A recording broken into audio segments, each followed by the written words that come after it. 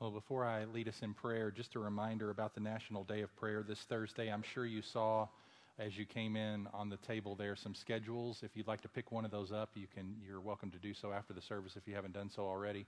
If you're able to attend the courthouse gathering on Thursday to pray, that would be fantastic.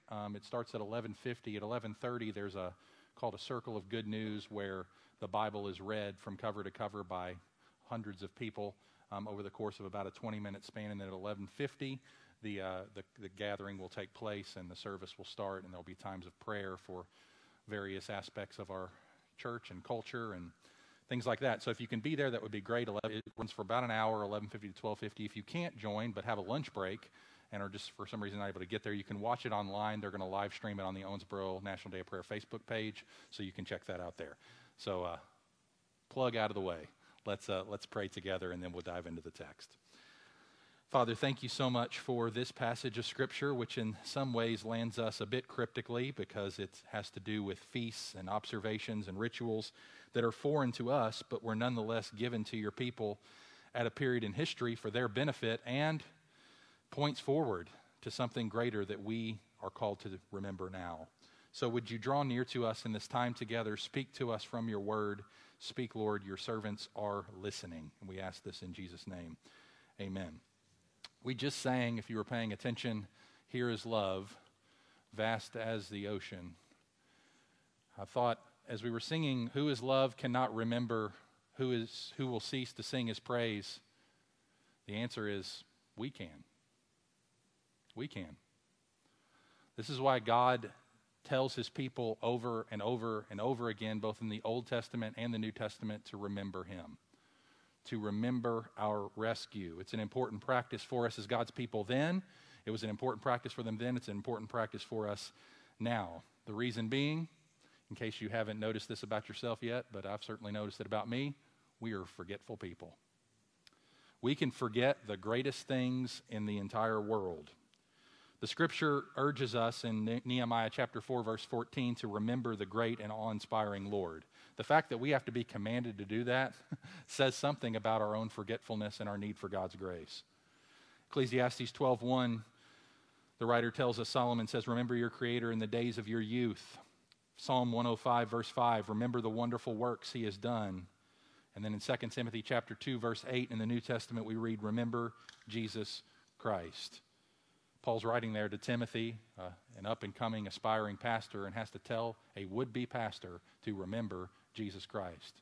And I've been a pastor long enough to know that that's a command I need to know and hear and heed every day.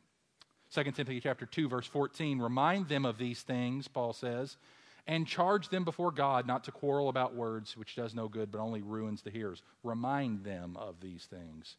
Romans chapter 15, verse 15, but on some points I have written to you very boldly by way of reminder.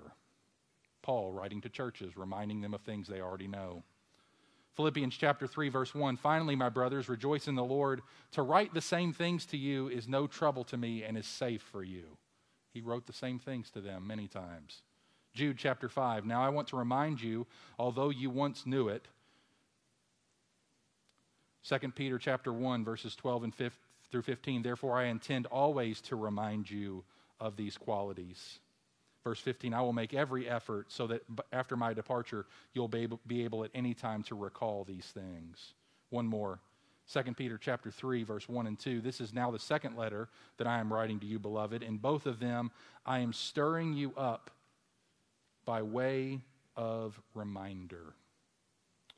We need to be reminded. We need to be called to remember. And in the passage before us, God wanted his people to remember the Exodus from Egypt.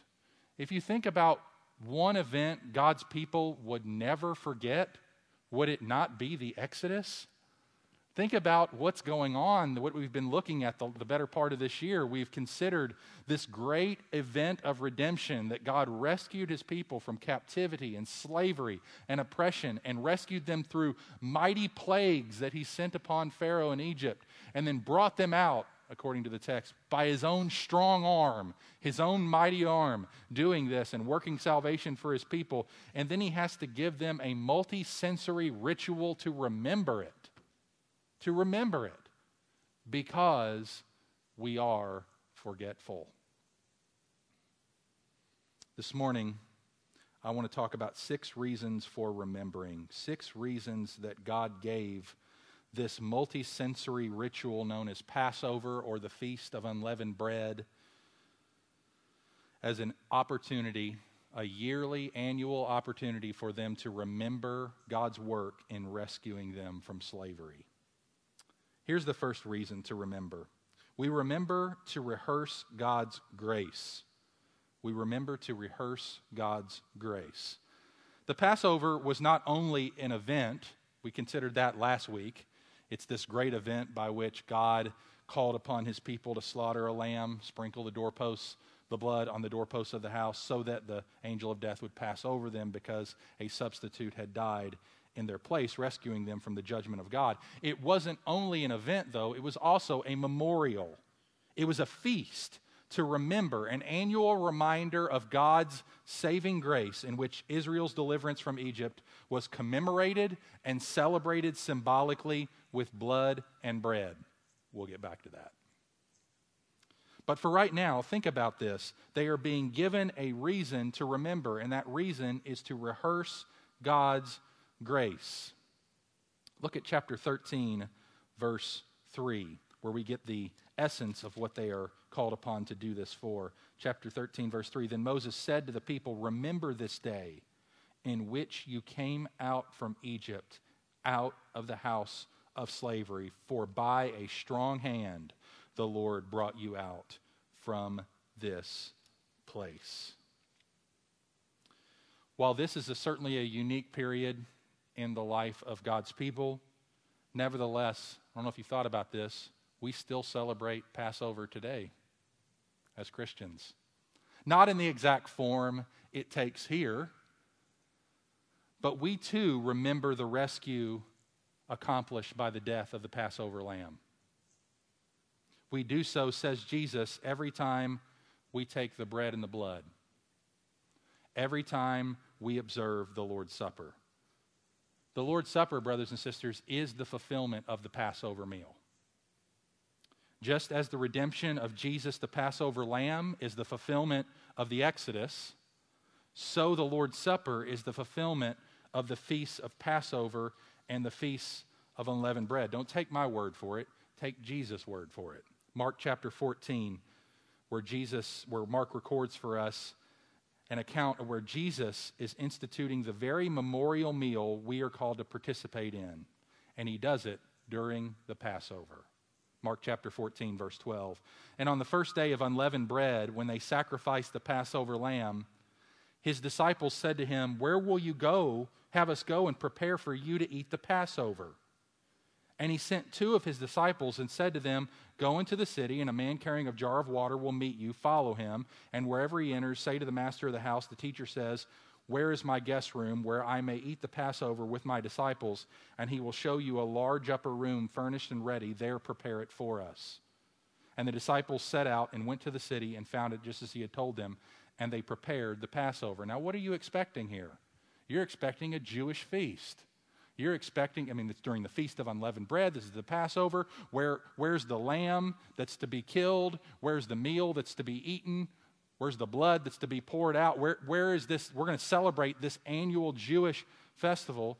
And then Jesus meets them up in that upper room and turns it around. Turns it on its head. Fulfills it. Verse 22 of Mark 14. As they were eating, he took bread. And after blessing it, he broke it and gave it to them and said, Take, eat, this is my body. He took the unleavened bread that was the symbol of God's rescue of his people, salvation by substitution in the Passover, and said, This is me.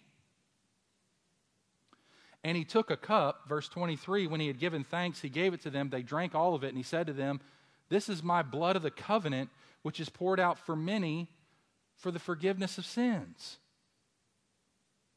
Truly, I say to you, I will not drink it again of the fruit of the vine until that day when I drink it new in the kingdom of God. And when they'd sung a hymn, they went out to the Mount of Olives. Think about this. Jesus' reference to his death, namely his body and his blood, is no doubt a reference into the Passover lamb. Whereas the old Passover focused on the body and blood of a lamb slain as a sacrifice for the redemption of Israel, the Lord's Supper focused on the body and blood of Christ, who gave himself as a sacrifice for the sins of his people.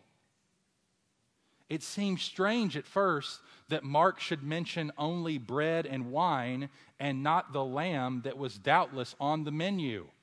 The lamb was central to the feast. Why did he not introduce the lamb? Because, brothers and sisters, the lamb's at the table.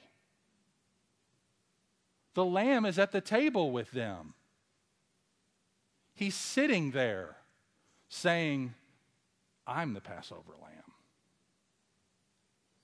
So we too remember to rehearse God's grace. Every time we gather for the Lord's Supper, we are doing exactly what God called his people to do in Exodus 12 and 13, which is to remember and rehearse God's grace in their rescue from slavery.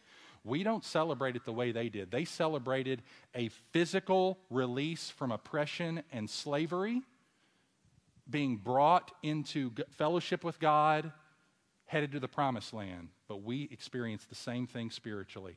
We experience through the death of our Passover lamb, the passing over of our sins, the full forgiveness of our sins, the assuaging of the wrath of God, so that we are brought into fellowship with God, out of slavery to sin, into fellowship with God and his people, headed to heaven, and eating the meal all along the way to help us remember and rehearse God's grace until we get there. Number two, a second reason for remembering is we remember to identify God's people. We remember not only to rehearse God's grace, but we remember to identify God's people. In other words, this meal tells us who the people of God are. This meal defines for us who God's people are. Who are God's people? The people that take the meal. Who can take the meal? God's people. How do we know who God's people are? Well, let's see. Look at Exodus chapter 12, beginning at verse 43. And the Lord said to Moses and Aaron, this is the statute of the Passover, no foreigner shall eat it. But every slave that's bought for money may eat of it after you've circumcised him. No foreigner or hired worker may eat of it. It shall be eaten in one house. You shall not take any of the flesh outside of the house. You shall not break of its bones. Verse 48, if a stranger shall sojourn with you and would keep the Passover to the Lord, let all his males be circumcised. Look at the end of verse 48. No uncircumcised person shall eat of it.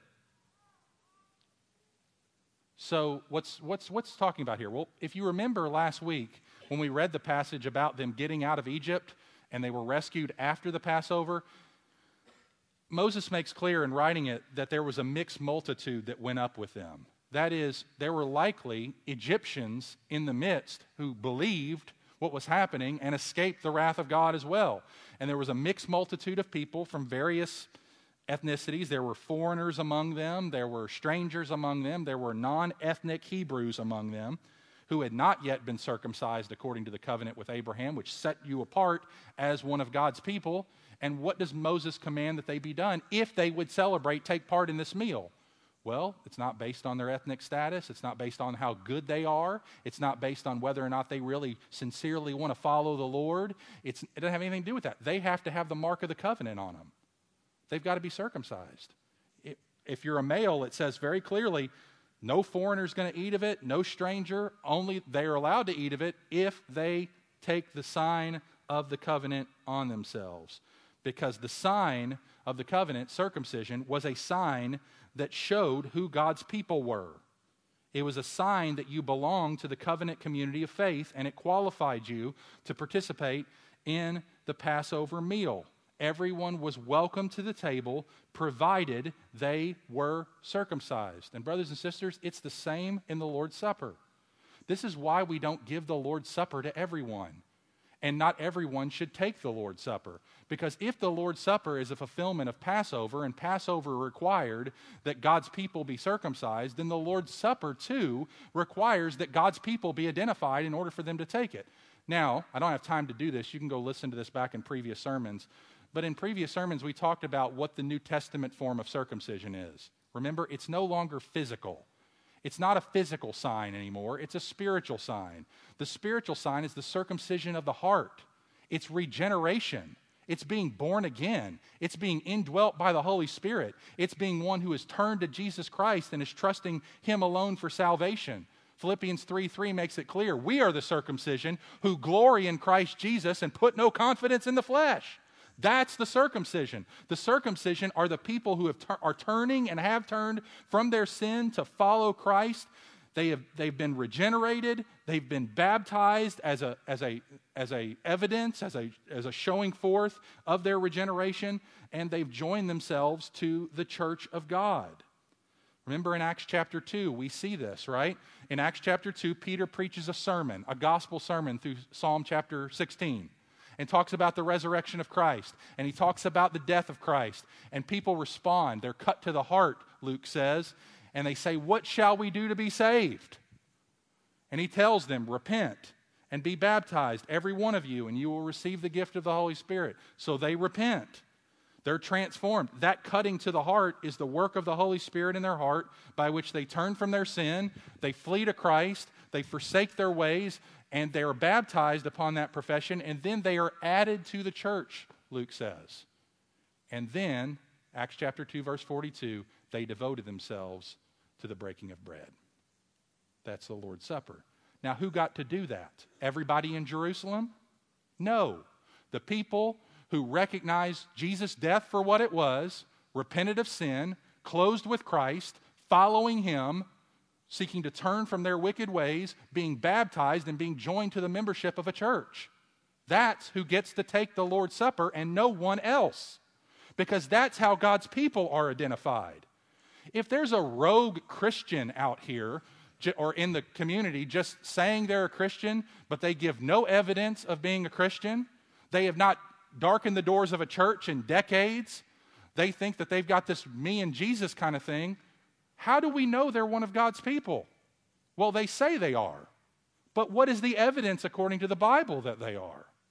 According to Acts 2, it's regeneration, it's the Holy Spirit, it's turning from sin, it's being baptized, it's being added to the membership of a church, they're known by people, and they're devoting themselves. You see how critical it is. This meal, friends, is not just a ritual by which we personally remember God's grace. It's a ritual by which we identify who the people of God are. Do you want to know who the people of God are? They're the ones that take the Lord's Supper. Those are the people of God. Not that the Lord's Supper somehow makes them the people of God. The Passover meal didn't make these people God's people. Circumcision made these people God's people.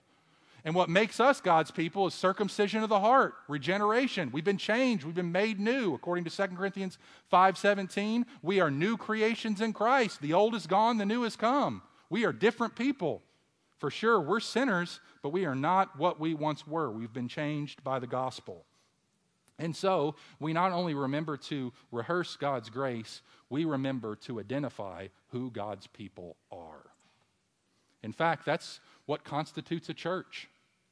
What is a church? What brings a church together? The Lord's Supper. The Lord's Supper, observed in the midst of a people, along with the right preaching of the gospel and the right administration of the Lord's Supper, is what constitutes the church. And discipline comes along there as well. But those are the elements. That's how you know who the church is. Enough said about that for now. Point number 3. We not only remember to rehearse God's grace, we not only remember to identify God's people, but we remember to affirm God's primacy. We remember to affirm God's primacy. Look at chapter 12, verses 1 and 2. The Lord said to Moses and Aaron in the land of Egypt, "This month shall be for you the beginning of months. It shall be the first month of the year for you." He just rewrote their calendar. He just rewrote the calendar. Look also at chapter 13, verse 10. "You shall therefore keep this statute at its appointed time from year to year." God changed the calendar on the Israelites so that they could celebrate the Passover. He told Moses and Aaron that there would be a new calendar and it would be a sign of a new beginning. This tells us something of the importance of the event. God established their calendar, brothers and sisters, on the basis of theology. God came first in their lives and was central to all that they did. He's saying, you know what's most fundamental about your lives from here on out? Me. You know what is the greatest priority to you from here on out? Me. You know what factors in first in all of your priorities? Me. I wonder what goes first on your calendar. When you sit down as a family or as an individual to plan your schedule, how do the priorities of God factor into that? Do you establish your calendar on the basis of theology? If so, the Lord's Supper's on there. If so, praying with God's people is on there. If so, members' meetings are on there. If so, gathered worship is on there. If so, hospitality and care for others is on there. And yes, vacations are on there too. But you do all you can to work around the other priorities as you make them happen. Not only do we see it in the resetting of the calendar, the affirmation of God's primacy, but we also see it in the consecration of the firstborn. Look at chapter 13, verses 1 and 2. The Lord said to Moses, "Consecrate to me all the firstborn. Whatever is the first to open the womb among the people of Israel, both of man and beast, is mine." Verses 11 through 13. When the Lord brings you into the land of the Canaanites, as he swore to you and your fathers, and shall give it to you, you shall set apart to the Lord all that first opens the womb. All the firstborn of your animals that are males shall be the Lord's. Every firstborn of the donkey you shall redeem with a lamb, or you shall not redeem it. Or if you will not redeem it, you shall break its neck. Every firstborn of man among your sons you shall redeem. So what's the idea here? The idea is not that they gave up their kids for adoption to God. Like, okay, I don't have any responsibility for this firstborn. They belong to the Lord. God's going to raise them. No, that's not the point. The point is that it's symbolizing the priority that God has in their families. He's saying, and there was a price associated with this. There was a financial burden that was associated with this consecration of the firstborn. They had to pay or give an animal or something that was quite costly as a sign that their whole life belonged to God. And so what they're doing here with the consecration of the firstborn son is not only pointing back to the reality of the Exodus, where their firstborn sons were saved. Remember, Pharaoh tried to kill the firstborn sons, but God killed his through the judgment on them through the Passover. Their firstborn sons were spared because the blood of the lamb was on the doorpost. So this is part of that too, but it's also a sign that God is primary in their lives. And notice, if they, for some reason, can't do that, you notice verse 13 of chapter 3, every firstborn of the donkey you shall redeem with a lamb. So it includes animals and kids, or animals and sons. And if you will not redeem it, you shall break its neck. What does that mean? You're not going to get any benefit out of this. If you don't redeem it, you're not allowed to get benefit from it. It's as though it's dead to you. It is dead to you. So God is taking this very seriously. He's saying, you need to consecrate to me all the firstborn of your flocks and of your family. And the firstborn is representing the whole family. So by dedicating the firstborn to God, they're saying, Lord, our whole family belongs to you. We are yours. We are yours. We see an example of this when Mary and Joseph took Jesus to Jerusalem in Luke chapter 2. What are they doing in going to Jerusalem? They are consecrating their firstborn son according to God's requirements. What are they doing it with? Well, Luke quotes Exodus 13:1, the very text we're considering this morning, and why they're doing that. But it says that they offered up a pair of turtle doves and 2 young pigeons. Perhaps and likely because they were too poor to afford a lamb, or perhaps because they're holding one. So, regardless, they did what God's requirements were. They affirmed God's primacy. Friends, brothers and sisters, we must do the same. Our calendars, our priorities, our family belongs to Him. We belong to Him. He is first. He is primary. And the Lord has given us the Lord's Supper in part to help us remember that. The Lord's Supper is a monthly recalibration of what's most important. That's what it is. When we gather together, we are stiff-arming everything in our culture that says, you're more important. Your family's more important. Everything else is more important. Your work's more important. And we say, no. Football's not more important. Our work's not more important. Nothing's more important than God. My nap's not more important. God's most important. And we set our calendars to that because He deserves it. Did He rescue us from slavery? By grace alone? As the great theologian Keith Green said, and correct me if I'm wrong on this, J-Po, Jesus rose from the dead. Why? What did He say? I'm forgetting the quote. So that can you get out of bed? Yeah, that's what it is. Thank you. Jesus rose from the dead. Can you get out of bed? I blew it. That was going to be a good one. No, but that's true. I mean, he's exhorting us. Keith Green was exhorting us in that song to say, look at what all that Christ did. Surely we can sacrifice for Him. So, number 4, we're halfway done. We remember to prioritize God's worship. We remember to prioritize God's worship. Look at chapter 12, verse 6. And you shall keep it until the 14th day of this month, when the whole assembly of the congregation of Israel, I want you to pay attention to that phrase, the whole assembly of the congregation of Israel shall kill their lambs at twilight. Verse 14 of chapter 12. This day shall be for you a memorial day, and you shall keep it as a feast to the Lord. Throughout your generations as a statute forever, you shall keep it as a feast. Verse 16, on the first day you shall hold a holy assembly, and on the 7th day a holy assembly. No work shall be done on those days, but what everyone needs to eat, that alone may be prepared for you, and you shall observe the feast of unleavened bread, for on this very day I brought your hosts out of the land of Egypt. Therefore you shall observe this day throughout your generations as a statute forever. In the first month, from the 14th day of the month at evening, you shall eat unleavened bread until the 21st day of the month at evening. This is a whole week-long festival. This is a big party. This is a feast that marked the start of their year in many ways as a kickoff, an inaugural event celebrating their deliverance from Egypt.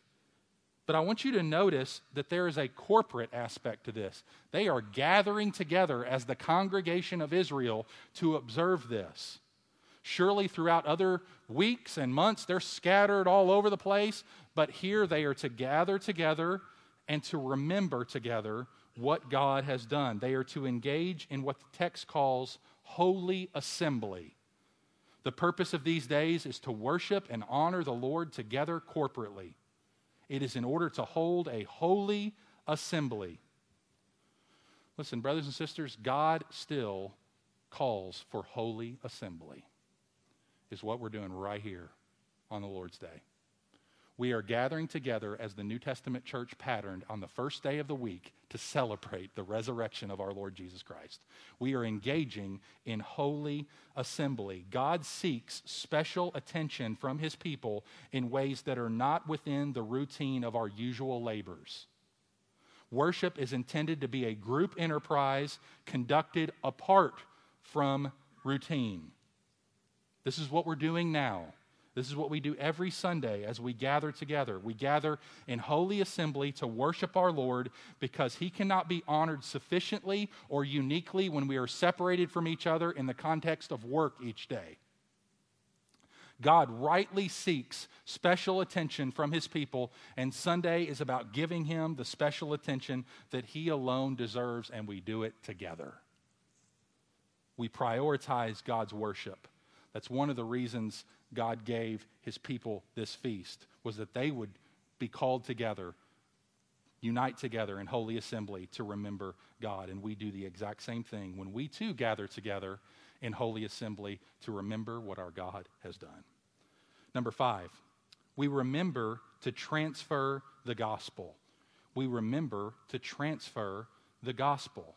So one of the purposes for our remembering is to give the gospel away to succeeding or upcoming generations. Look at chapter 12, verse 24. You shall observe this rite as a statute for you and for your sons forever. And when you come to the land that the Lord will give you, as he has promised, you shall keep this service. And when your children say to you, what do you mean by this service? You shall say, it's the sacrifice of the Lord's Passover. For he passed over the houses of the people of Israel in Egypt when he struck the Egyptians but spared our houses, and the people bowed their heads and worshipped. Look at chapter 13, verses 8 and 9. You shall tell your son on that day, it is because of what the Lord did for me when I came out of Egypt. And it shall be to you as a sign on your hand and as a memorial between your eyes, and the law of the Lord, that the law of the Lord may be in your mouth. For with a strong hand the Lord has brought you out of Egypt. And then finally, verses 14 to 16. And when in time to come your son asks you, what does this mean? You shall say to him, by a strong hand the Lord brought us out of Egypt from the house of slavery. For when Pharaoh stubbornly refused to let us go, the Lord killed all the firstborn in the land of Egypt, both the firstborn of man and the firstborn of animals. Therefore I sacrificed to the Lord all the males that first opened the womb. But all the firstborn of my sons I redeem. It shall be as a mark on your head or frontlets between your eyes, for by a strong hand the Lord brought us out of Egypt. Friends, these rituals were not empty. They were designed to teach children about God. Of all that God had done for his people, so that future generations of Israelites would know what God had done in delivering them from his judgment and from Egypt. Do we not have a clear example here of our role as parents and what is to be fundamental in that role? What is to be primary in that role? Our primary, while we do lots of things for our kids, for sure, we should. We take care of them in all sorts of ways. But brothers and sisters, this is the main thing. It's to communicate to them about the saving grace of God in Christ Jesus. If we do everything else right but get this wrong, we've got it all wrong. If you give your kids everything but the gospel, we failed. We failed. And I would even say, push so far as to say, if we give the gospel in lesser proportion to other things, we failed. It's not an all or nothing thing. It's an issue of priority. Parents, our kids must know that the gospel is most important to us above everything. Do they know that? Do they know that what God has done in Christ is the most important thing in my life?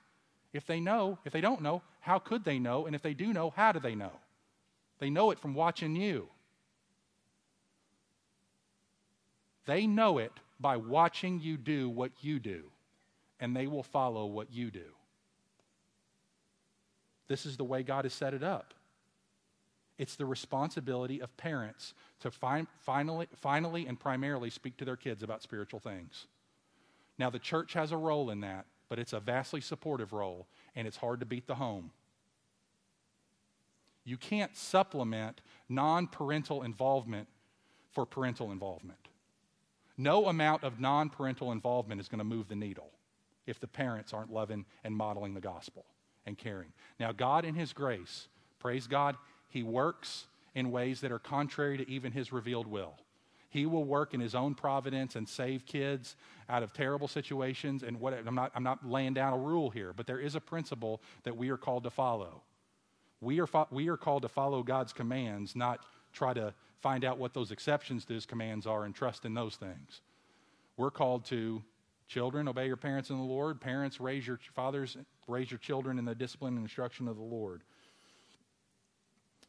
And I love the way this vision is painted. It's a conversation between mom and dad and their kids. It's a conversation, which is so much of parenting, isn't it? Parenting's just one long conversation. That's really all it is. And this is a conversation, and it assumes that kids are going to ask questions. Say, why, Daddy? Why, Mommy, do we do that? What's that all about? What's this? What's that? What's this? What's that? When they ask you about the Lord's Supper or questions regarding salvation, are you ready to answer? They were ready to answer, weren't they? It's like they had it on tap. It's like memory verse. Boom. There was the Lord's Passover in which he delivered us out of the hand of the Egyptians. I mean, like they just had it. It was right there. The gospel was right there. Brothers and sisters, it's got to be right there. We can't be fumbling the gospel. Random Bible verse here. No, the gospel. Here's what God has done for us in Christ. He sent his Son into the world to die for our sins. And he was raised from the dead on the third day so that all who repent and believe will be forgiven and reconciled to him forever. This is a reason to celebrate. Let's do this. This is a great time to share the gospel with your child. Every Sunday is a great time to share the gospel with your children. What did we do in there? What did we do? Why did we sing? Why did we pray? Why did he preach that and what did he say? It's a repeated opportunity to bring it home to them. We were slaves. God rescued us. We deserved the death angel, but God passed over us. And then be sure, especially around the Lord's table, when those little ones are gathered with us, that we're telling them what's going on and that we're telling them this isn't the end. We're looking forward to a bigger meal with a much bigger crowd. The marriage supper of the Lamb in the future, where one day all of God's people will sit down at a banquet table with our King. And son or daughter, we want you there. We want you there. So we remember to transfer the gospel. It's one of the most powerful tools we have. Gathered corporate worship, assembling around the priorities of God, observing God's feast together. This is the way the gospel gets transferred.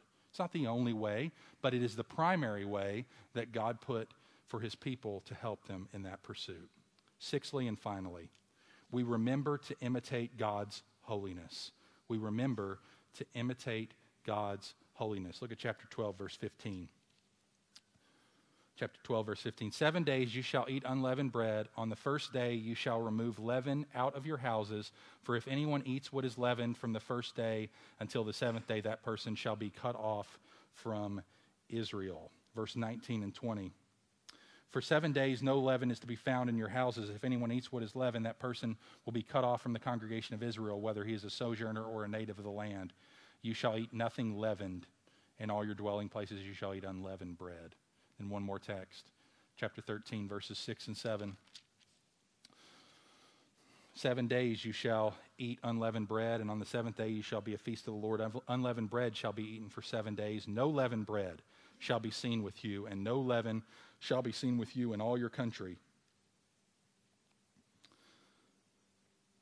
Brothers and sisters, Passover is for sure about getting saved. We saw that last week. It reminds us that we have been delivered from death by a perfect substitute whose blood was shed as a sacrifice for our sins. The Feast of Unleavened Bread reminds us what God wants us to do once we've been saved. And that is to live a sanctified life. A life set apart to him, a life that fights against sin. When they were settled in the land, they were called to purge their houses of unleavened bread before the feast. Really, leaven, not unleavened bread. But all leaven was to be put out of their house. And leaven is the biblical symbol for sin. It's the biblical symbol of spiritual purification. Unleavened bread is made unleavened bread is made of pure wheat that's untouched by yeast. Yeast is an appropriate symbol for sin because of the way it grows and spreads. As yeast ferments and grows, it works its way all through the dough. Sin works the same way. It's always trying to extend its corrupting influence through a person's entire life. And part of what it means to lead a holy life is to sweep away the sin before it has a chance to grow.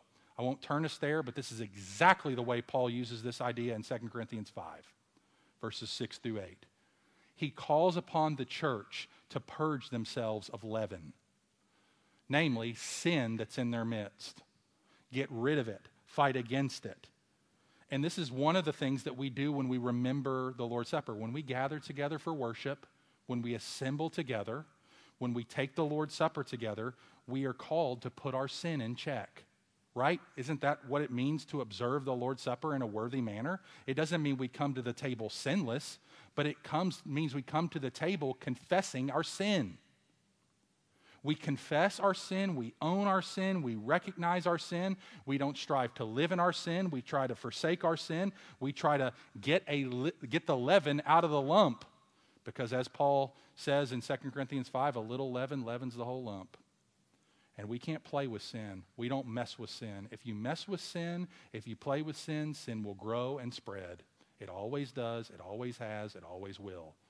We have to repent of it, recognize it, seek to forsake it, and pray for the help of the Holy Spirit in fighting against it. Let me ask you this. Are you striving by God's grace to be unleavened? Growing? Or are you occasionally sneaking in a few morsels of that old lump of bread? I can handle it. I can just nibble on this every once in a while. I mean, I still have this. I have my life. It's untouched by that, but just once in a while. No. It's going to work its way into the whole batch.